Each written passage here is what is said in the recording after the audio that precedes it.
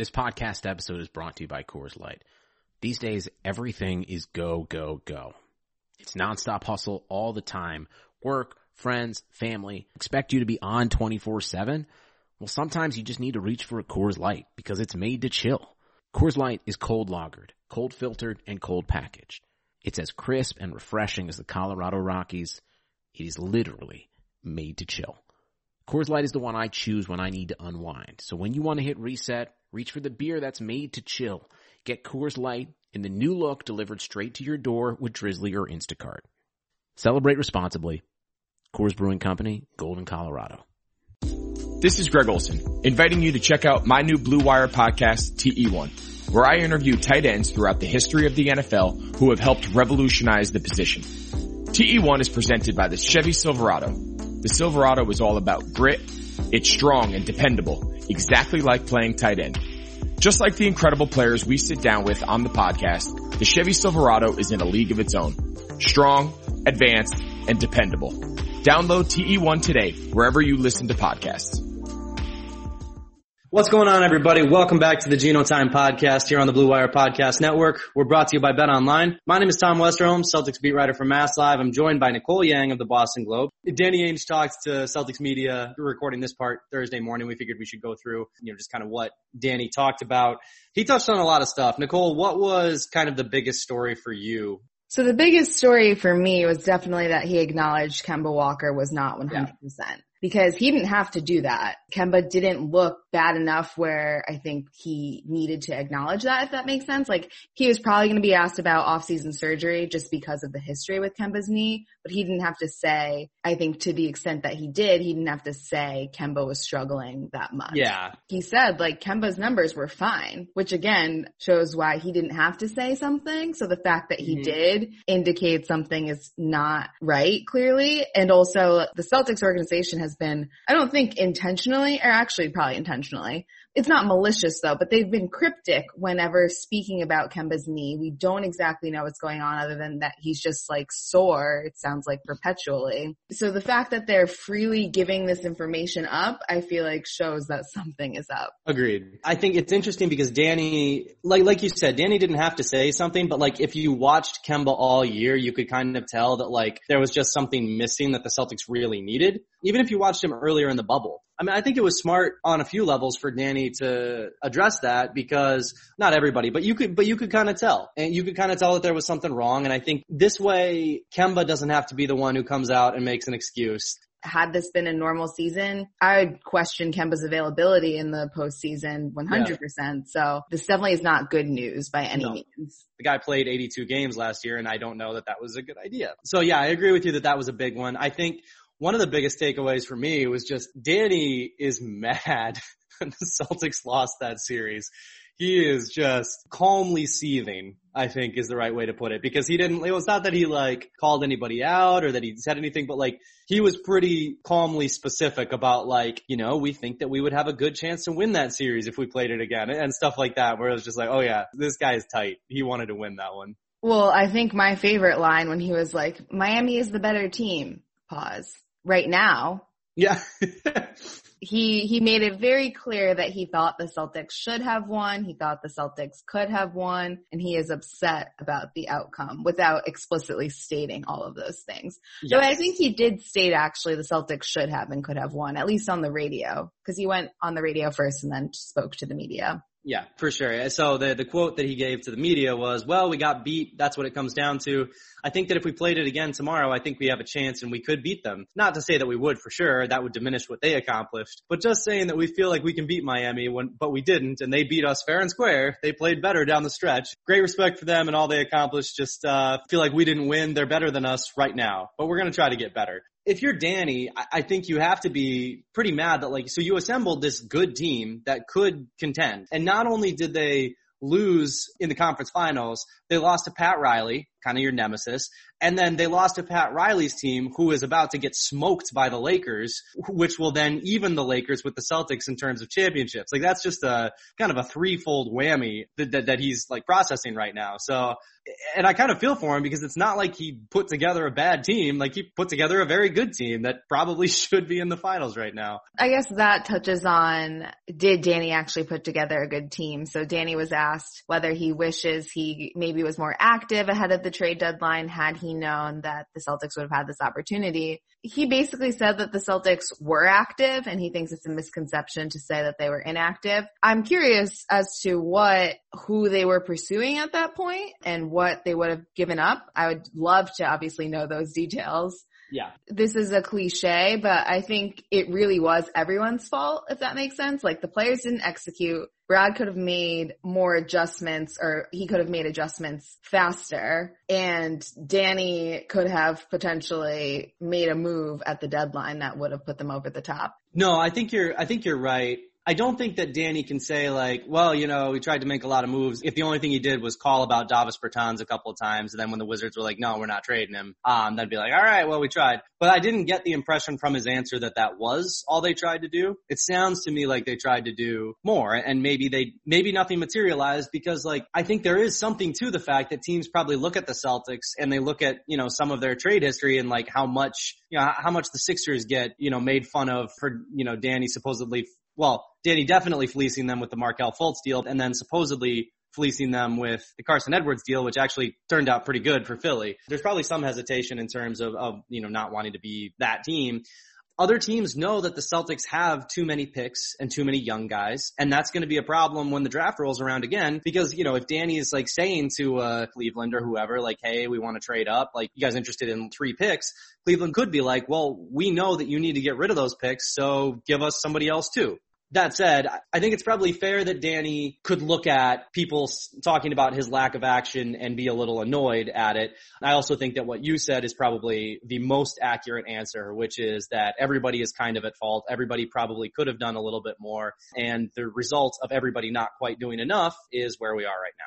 Right. And I think that's why this has to be so frustrating for Danny. And of the Celtics personnel that has spoken to the media since Game 6, he has been the one that has hidden his disappointment, I think, the least well. I probably said that in the worst way, but Danny has made it obvious that he is not happy. Exactly. Whereas Brad, I think more focused on how appreciative he was. Danny also was not in the bubble. So I think that probably contributes to why he feels that way, because he doesn't have like the burden of being away from his family and things like that. But I think this sort of touches on what we try and get at with Sam. It's like, where does this roster go now? And that's obviously Danny's job. And I don't think this roster can win a title. Or at the very least, they're a couple of breaks away from winning a title, rather than being a team that can just like go out and, rather than being a Lakers, they're like, well, maybe if we get the right matchups type team to me. Yeah. I think ultimately what this series exposed was that they need some sort of scoring off the bench and they need some help at center. And whether those things come via the draft, internally, via trades or free agent signings, I don't know, but like somehow they need to address those two needs, because otherwise we'll see a similar result, and that will have like a very strong regular season team. They'll be included in the conversation when it comes to playoff contenders, but at the end of the day, in a playoff series, they will get beat by a Bam or a Giannis or like a Tyler Hero 37-point performance. They'll just get outshined in those areas. Oh, one thing that did make me laugh is when Danny was like, yeah, the bubble was great for Rob. He was away from all of his distractions, aka like he was in a confined space with like the coaching staff and the medical staff that like we literally were able to keep track of him at all times. Did you pick up on that? Well, yeah. So that made me laugh. But like Rob is crucial in how much they trust his development, and then also his ability to actually like do it on the court. I think it's possible that there just isn't a big man who addresses their need, and so they have to hope that one of their guys comes back. And honestly, in that way, the Celtics are in a pretty good position because they have guys who could be serviceable big men in that way. And so it just does come down to a matter of development. And I think that's where you like having a Grant Williams, where you can feel pretty confident. Like, the combination of Grant and Rob is interesting because Grant's ceiling obviously probably is not as high as Rob's, but his floor is much higher. And having that combination of like a guy with a very high floor, and maybe not like a sky high ceiling, and a guy with a sky high ceiling who also could have a much lower floor than Grant, maybe that tandem works out somehow. It's funny because like you think that that's like the perfect situation, but then when they actually have to play, it's like, okay, they both have enough flaws that this isn't going to work. It's quite possible that's true too, yeah.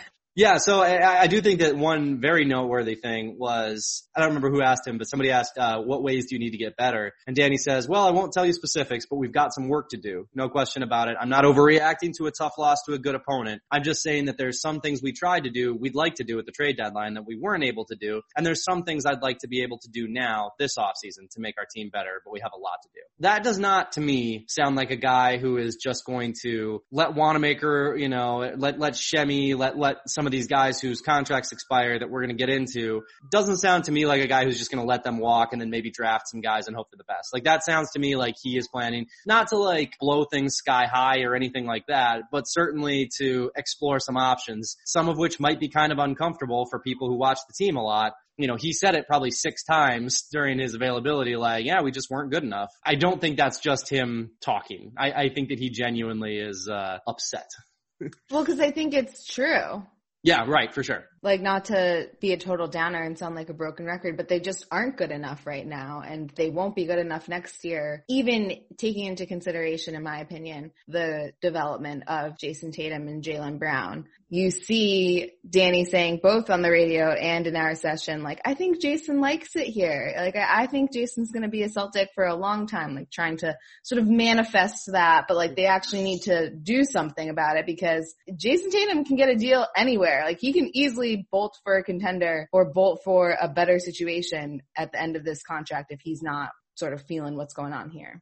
And look, we've seen guys, like, the pressure is on immediately when that happens. Like, Karl Anthony Towns signed his extension with the Timberwolves, and immediately everybody was like looking ahead. People were wondering if Karl Anthony Towns is going to stay in Minnesota. Now that is obviously a different scenario because Minnesota is bad and the Celtics are good. They're a good basketball team. The Celtics need to try to get better sort of regardless of how good Tatum and Jaylen get, because I don't think it's impossible that Tatum makes another leap this summer, that Jaylen makes another leap this summer. Like, they're 22 and 23. They're young guys. I think the greater point is that can't be the only thing that the Celtics are relying on. They have to get better around those guys in addition to those guys taking another step. And that, I think, is where they do become a contender this offseason, is if they do, make moves to improve the team and improve the chances for those guys. And Brad talked about this a bunch. Like, the other players on the Celtics need to be there to make Jason and Jaylen better. I mean, they really are a move away. Yeah, exactly. Yeah. I don't know. And obviously it'll depend on who's available and salary cap and how everything shakes out. But they are certainly a move away. And it might involve saying goodbye to Romeo Langford or Marcus Smart or somebody who right now Celtics fans like, but they really are one move away, in my opinion. And you just cannot squander that opportunity. And Danny knows that. And that, I think, is the most important thing entering this offseason, is it's like Danny knows what this team might need to be a championship team, and he's going to try. That's where things could get kind of uncomfortable for somebody. If Danny sees a player and he's like, hey, if this works out, we are a, championship team, he's going to make that move. We will see what happens. I will say that I think anything is plausible. Anything is plausible. Anything is plausible. I don't want to say like anything is possible. Like, that almost feels too strong. I definitely don't want to say anything is potable, but I will say that I think anything is plausible. I don't know if that's a distinction that means anything, but I think it is. I think plausible is like a step below possible. Coming up in just a second, we will talk to our pal, Sam Sheehan. You've counted on restaurants, now they're counting on you. And while their dining rooms may be closed, they're still open for delivery with DoorDash. DoorDash is the app that brings you the food you're craving right to your door. Ordering is easy. Open the DoorDash app, choose what you want to eat, and your food will be left safely outside your door with the new contactless delivery drop-off setting. Choose from your favorite national restaurants like Chipotle, Wendy's, and the Cheesecake Factory. Many of your favorite local restaurants are still open for delivery too. Just open the DoorDash app, select your favorite local spot, and your food is on its way. Right now, our listeners can get $5 off and 0 delivery fees on their first order of $15 or more. When you download the DoorDash app, enter code BLUEWIRE. That's $5 off and 0 delivery fees on your first order when you download the DoorDash app in the App Store and enter code BLUEWIRE. Don't forget, that's code BLUEWIRE for $5 off your first order with DoorDash. The wait is finally over. Football is back. You might not be at a game this year, but you can still be in on the action at BetOnline. BetOnline is going the extra mile to make sure you can get in on every possible chance to win this season. From game spreads and totals to team, player, and coaching props, BetOnline gives you more options to wager than anywhere else. You can get in on their season opening bonuses today and start wagering on wins, division, and championship futures all day, every day. Head to BetOnline today and take advantage of all those great sign-up bonuses. Don't forget to use promo code BLUEWIRE at betonline.ag. That's BLUEWIRE, all one word. BetOnline, your online sportsbook experts. Back for fifth time? The man, the legend, Sam Sheehan. How are you guys doing? I'm doing great. Pleased to announce that I have been hired by the @SamSheehan Medium, so we'll be representing that publication. Well, excellent. So everyone make sure you follow @SamSheehan Medium. I'm sure it'll be a acclaimed Twitter handle very soon. We're going to get into a bunch of stuff today. We're going to talk mostly about Celtics offseason, big picture stuff. Actually, Nicole, why don't you start us off? What's the first thing that you want to touch on offseason wise here?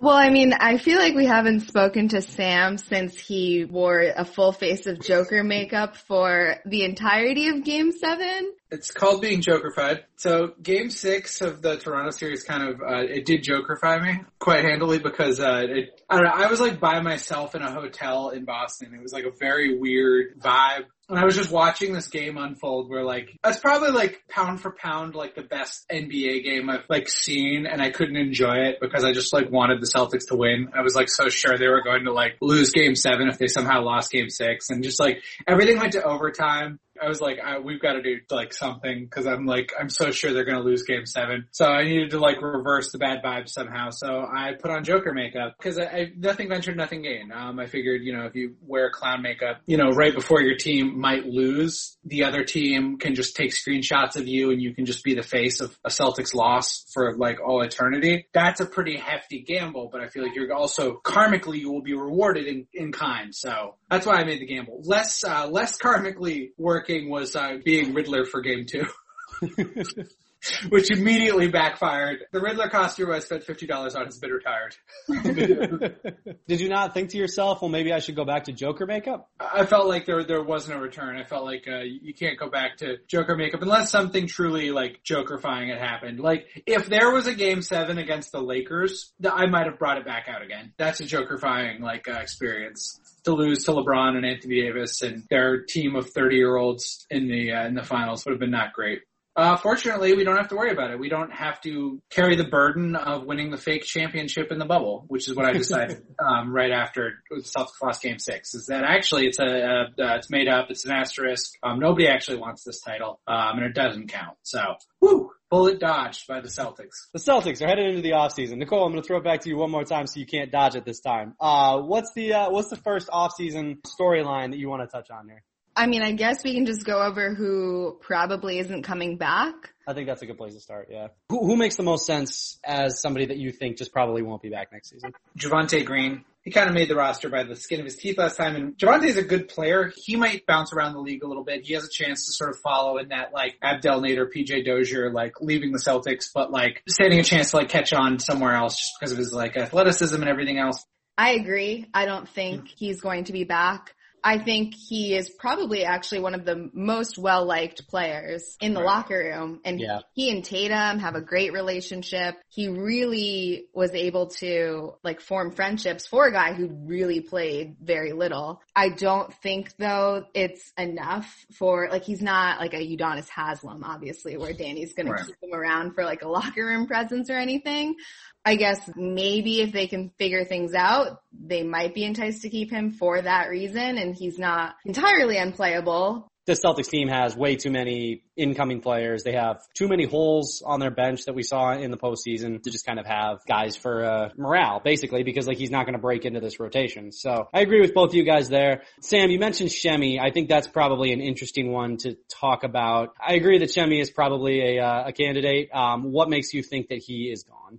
Even though he was in the rotation, I think we saw that the Celtics, power forward and center position was, starting to get like a little bit cramped. It seems like Grant Williams is ready for more responsibility next year. I just don't really see a situation where the Celtics are bending over backwards to sort of keep Shemi on the roster. I don't think Shemi is like an unplayable NBA player or anything like that. In fact, I think there's teams where he would play much more than Boston. The Celtics just are set at that position. They don't really need much more. Not having him in the rotation in the playoffs didn't hurt them. I think Grant Williams has clearly shown that he exhibits Shemi's best qualities and that like he has a strong defensive presence, and Grant's 3-point shooting I think is more promising than Shemi's. The Celtics are just in such dire need of scoring off the bench. Nicole, you have said a couple of times now that you don't think Ennis is coming back. I'm curious why you think that. So Ennis has a player option, so it's really up to him as to whether or not he wants to come back. I don't think he was particularly pleased with his role, and I think his role will be further muddied as maybe Robert Williams develops or has an off season to really prepare.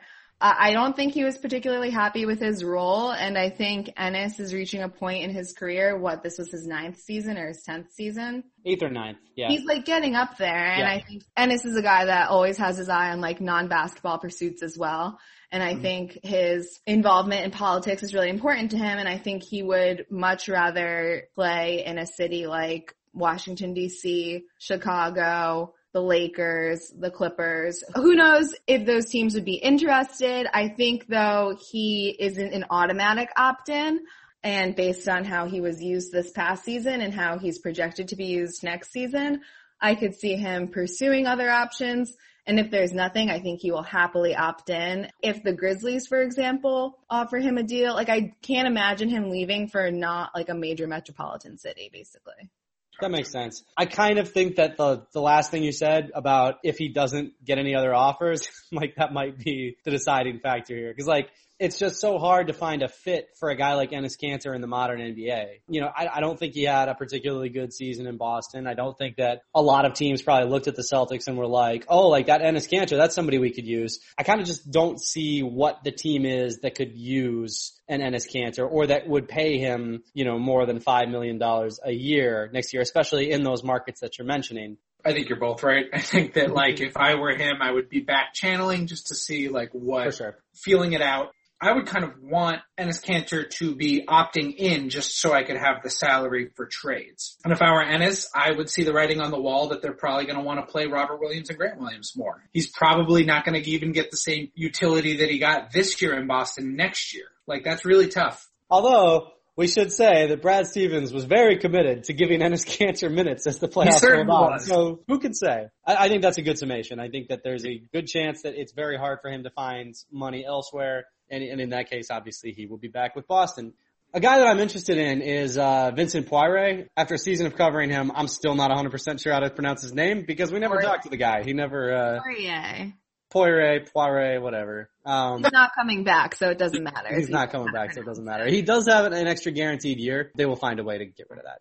There's no way Vincent Poirier is coming back. It was a total bust. There's no other way of cutting it. One of my favorite moments of the season is when somebody asked Brad during a practice and was like, what does Vincent Poirier bring to the team? Brad was like, he is the funniest guy around. Like, couldn't even come up with one thing basketball related and was just like, he's so funny. He like brightens the room and was like, okay. Well, sometimes when you go outside of the league like that, sometimes you get Daniel Tice and sometimes you get Vincent Poirier. It's worth mentioning, the Celtics are going to need salary at some point for trades. There's enough there that it might make a difference for like putting him in some trades, but yeah.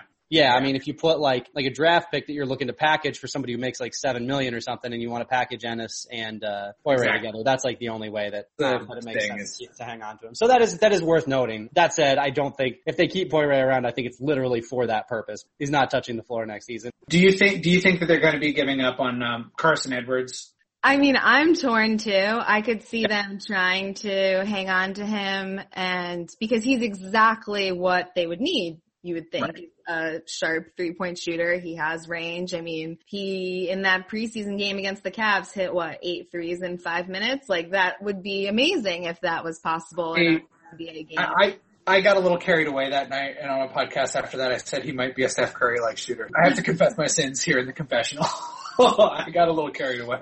So I think they like him. I think he's worked really hard. I do think, though, that his skill set is replaceable to the point where you could upgrade. I could see both happening. That's fantastic. I think the interesting thing is what they try to do with their 3 picks, because I think if they tried to package all 3 of them together, another team might not be that interested in just a straight up hey, do you want number 14, number 26, and number 30 for number 7 or whatever? I don't know that another team is trying to bring on 3 salaries like that, but I think it'd be interesting if you told, let's say Chicago or Cleveland, who I think is trying to move down, you could have number 14, number 26, and Romeo Langford. That might be a more interesting package to try to move up, and then you're consolidating talent. I'm more interested in what other teams would be interested in. Are other teams interested in Romeo, or other teams interested in Carson, or are other teams interested in whoever it might be? But of the guys who didn't play much this year, who still have some value, Romeo had a lot of really nice moments. Carson is only 1 year removed from just going off in, the NCAA tournament.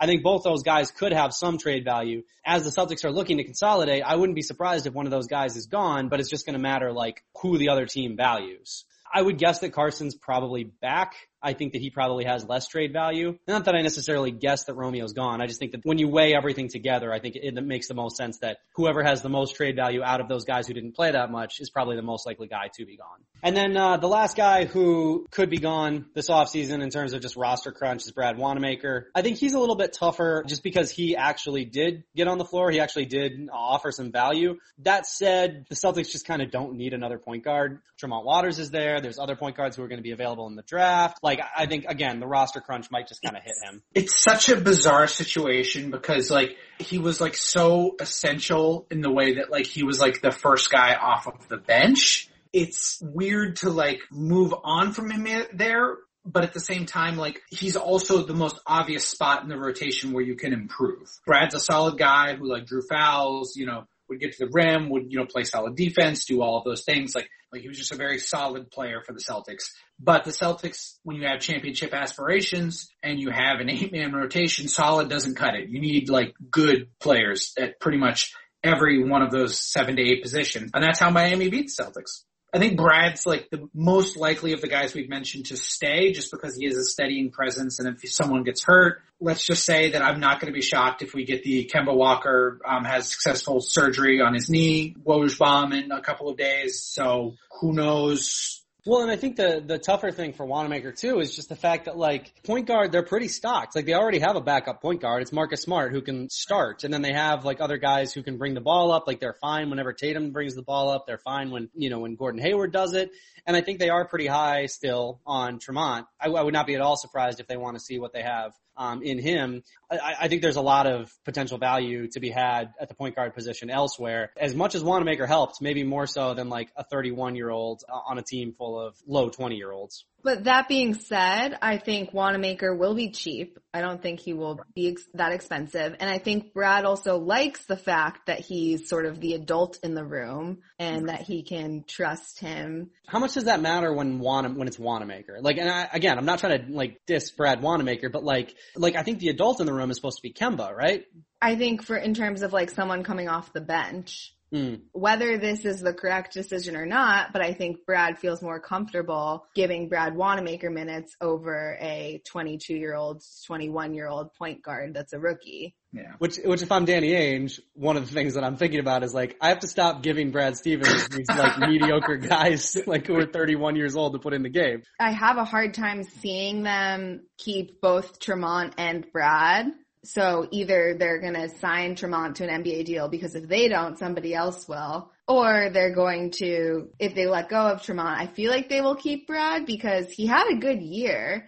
I agree with Sam that he's probably the most likely to be back. But if it comes down to a choice between Wanamaker and Tremont, I think they're definitely going to go with Tremont just because, like, I don't think you want to, not to put too much stock into, like, G League Rookie of the Year, but I don't think you want to give up on the guy who just, like, you know, ran the table on the G League. Can you still be Maybe they will keep both then. I don't know. Maybe. But I'm not totally out on Wanamaker. It's going to come down to how many people they need to roster. If Wanamaker's your 15th guy, you're probably in pretty good shape. What's really most important about Brad Wanamaker, and something I know Danny Ainge is weighing heavily on his mind, is that he's the Celtic who's older than me, Sam Sheehan. So that's important to me that my NBA team have someone who's older than me. He is about 3 months younger than me, which is just devastating. Oh, no. I don't want to feel the creeping specter of death quite yet. So I need one Celtic who's older than me, please. Yeah.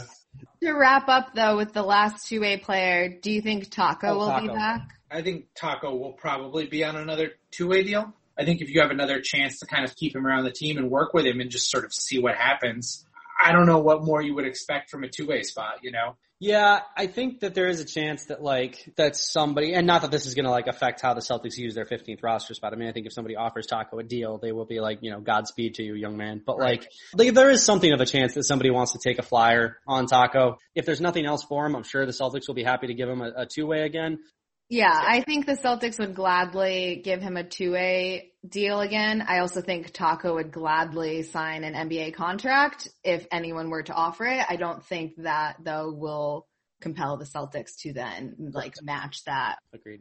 All right, Jason Tatum. We're probably looking at a situation here where both Tatum and the Celtics kind of kick the can down the road a little bit, sign the max extension, have a few years in Boston, and then see what happens over the course of the next few years. I'd be curious to see how much the Celtics, like, what they try to do in terms of negotiating on all NBA appearances, all that kind of thing. Where does Tatum, you know, signing a max deal put the Celtics in terms of team building? Like, do they need to start catering to him? Because I don't think that it's like a guarantee that Jason Tatum is going to be in Boston forever just because he was drafted by them. Like, right after he signs his extension is probably too soon, but, like, they're either going to need to, like, win titles or do some things to make sure that Jason Tatum is very happy. The contract itself, that's lock it in. I guarantee that will happen.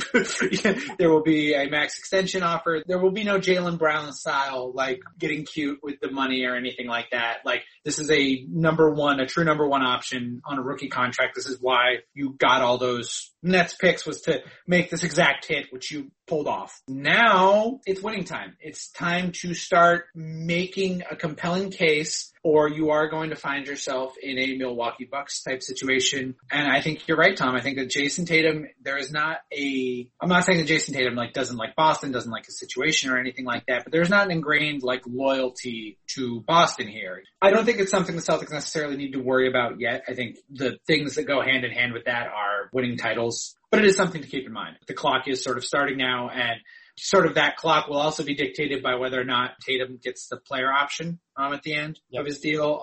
That's the only thing I think that's really up for negotiation here. Well, I feel like for so long the mission was like, okay, can we bring Anthony Davis to Boston? And that sort of, like, kept Tatum's future in flux. And now that that's obviously not happening, he is the guy, and they, I think, will definitely want to do anything they can to make him happy. Like, if Bradley Beal becomes available, I think the Celtics will be interested, and I think that would also be a great fit to have Jason Tatum and Bradley Beal play together. So I think they need to most definitely do everything they can to win now.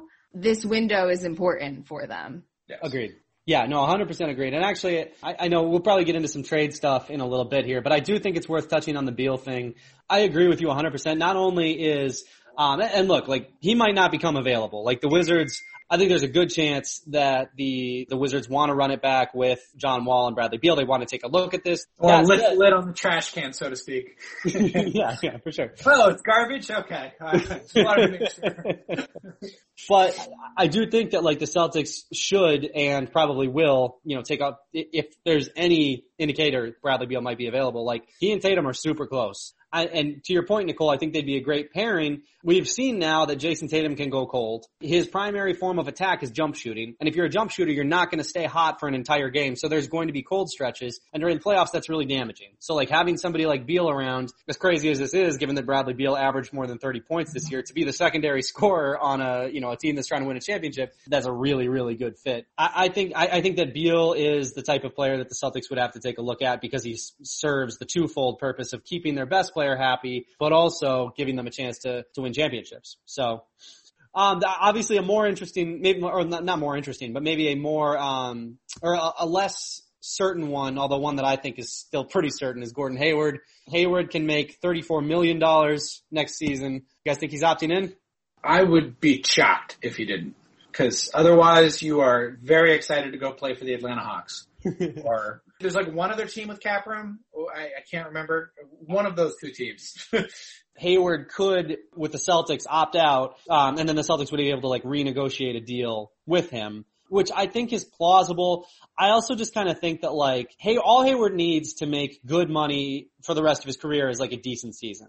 He showed all year that he can still be a very useful wing. So if you can be like a very useful wing who can create, who can defend, and you can make $34 million next year and then make more money on top of that at the end, like, give me the $34 million and I'll, keep going whatever happens after this year. Yeah, I agree. I think he's opting in, and I also think that that's the ideal situation for both the Celtics and Gordon. I feel like both parties wouldn't be distraught if next season were the last season they have together. And I think that's where this is heading.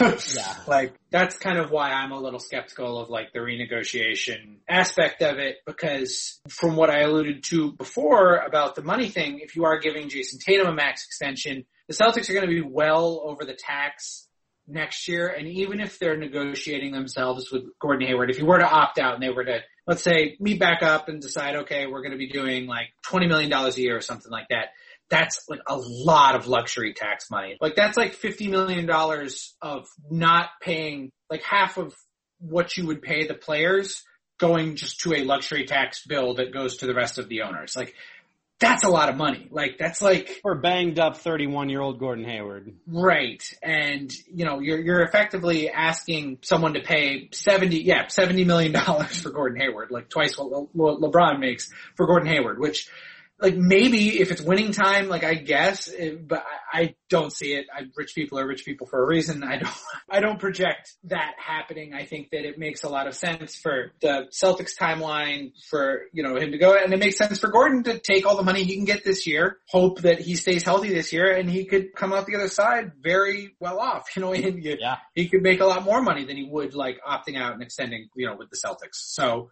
I feel really bad for the guy because this guy broke his hand, came back, got good again, tore his ankle all to shreds, came back, was still 2 weeks away from being ready to hoop, missed the birth of his son, and like did all this to try to help the Celtics win a title. And when he opts in, every Celtics fan is just going to groan and hold their head in their hands. It's brutal, man. That's so tough. I'm out here trying to trade him, and I want to be clear that this is absolutely not Gordon Hayward's fault. Gordon Hayward's been great. He still can ball, you know what I'm saying? Part of the reason I want to trade Gordon Hayward is I think that he's got upside. If you're a team, if you are, say, like, let's just say Indiana, for example, and you might not be able to get a ton of value for expiring Victor Oladipo coming off of, like, knee surgery, someone like Gordon Hayward is probably not a bad bet.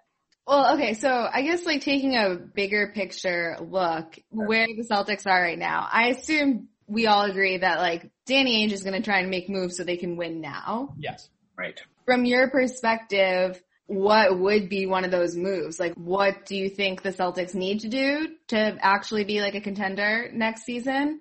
Some things I've been looking at. One thing I've been trying to do so hard, and it's very difficult because it would require a sign and trade, and like I said, the Celtics are going to be hard capped, so they're going to need to move off of significant money. This would need to be something that's done in conjunction with cutting serious salary somewhere that I don't think they can quite get off of without trading a big piece like Gordon Hayward.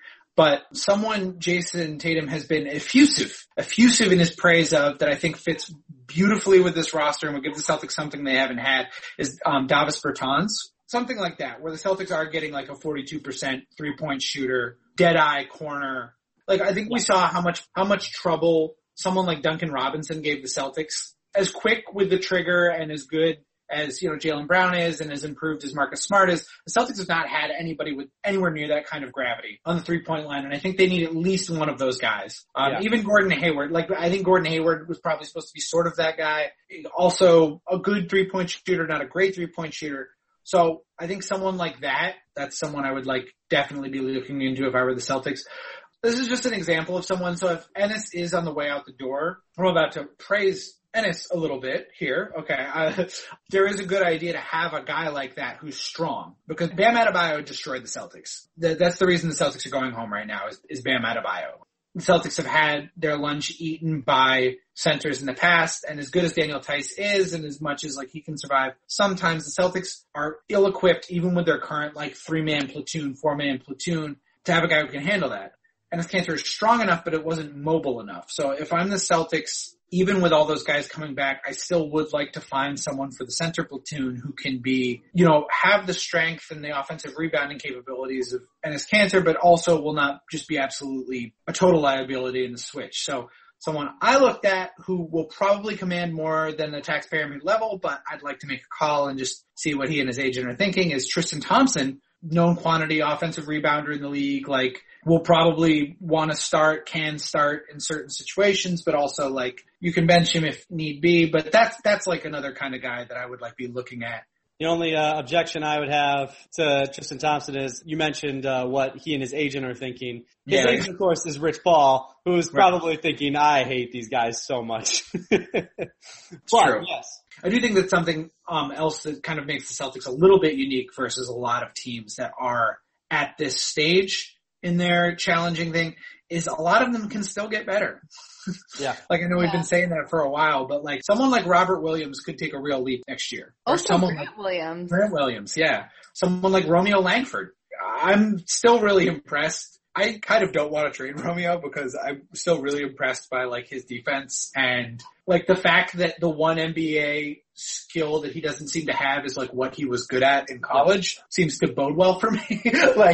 So I would like to, I don't know, I'd kind of even if the Celtics can't really make any of these moves and are basically more or less running it back, they're still in pretty good shape because a lot of these guys could get better. It's just that, like we said about Jason Tatum and stuff like that, you don't want to be in a situation where optically it looks like you're wasting a year of his talent if it turns out that nobody did get better. But there doesn't need to be a ton of urgency this offseason in improving the roster. So if, let's say the Celtics, we're not that they're going to have the exact same team plus rookies next year, but if the Celtics were mostly running it back and most of the guys were similar, what archetype of player would you want to see them take in the draft? What do you think would help them the most?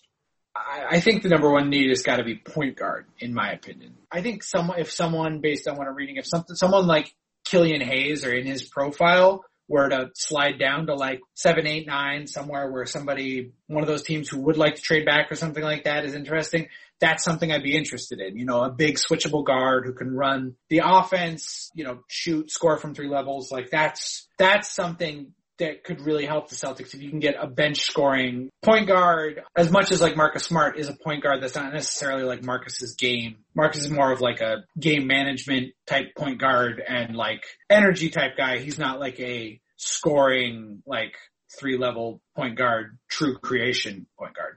I think I'm with you on that. I think the biggest thing, honestly, is just scoring. Just pure scoring. You just need to get some buckets off the bench. And I think there's guys who could potentially do that in this year's draft. So that I think is the interesting thing to me, is just I think that the everybody who's oh, they need to go draft a center, all that is insanely overblown and does not actually consider any of the actual roster needs to me. I think that whoever is the best scorer, whoever's going to give you the most punch off the bench is kind of the guy that I might target. So there actually is one guy in the draft who is the perfect player for the Celtics, and that's Onyeka Okongwu. That's what I thought you were going to say. Yeah. He's perfect. It just kind of depends on how high he goes and if the Celtics could trade up there. If they could trade up to get Cleveland, to get to number 5 with Cleveland, and they had good intel that Okongwu was going to be available at number 5, I think that's an absolute no-brainer because he does so much of what you need. Then you're not addressing your bench scoring, but you're getting the perfect player that you need. He should be number 1 on their draft board. If there's anything they can do to get him, I would do it. And then after that, to me, it starts getting into your Killian Hayes, your Tyrese Maxey, your Tyrell Terrys, those type of players. It seems like the Celtics trading up this might be a rare year where that's actually on the table, because it's actually pretty hard to do a lot of years, trade up, and go get them. I would say the only thing is, I wonder how many young center big men the Celtics want getting minutes this year. I think if you get a Okongwu, you're probably trading Rob or Robert, okay. Or Grant. You know, one of them. I think you do have to consolidate at that point. So I actually don't want this pick. No, I mean, I don't know for sure, but I do think that, like, if you're getting a Okongwu and I would go get him, I think you would have to give up on one of the guys. And maybe you include Rob or Grant or whoever in the trade to move up, then maybe you don't have to give up so many picks. You know, like maybe that uncomplicates that situation. But yeah, I agree with you 100%. I think you can only have so many promising young potential centers. All right, guys, we will leave it there. Thank you to everybody who listened. Thank you to everybody who leaves us a review, a nice note. Feel free to DM me or Nicole with any ideas, and we will talk to you all again soon.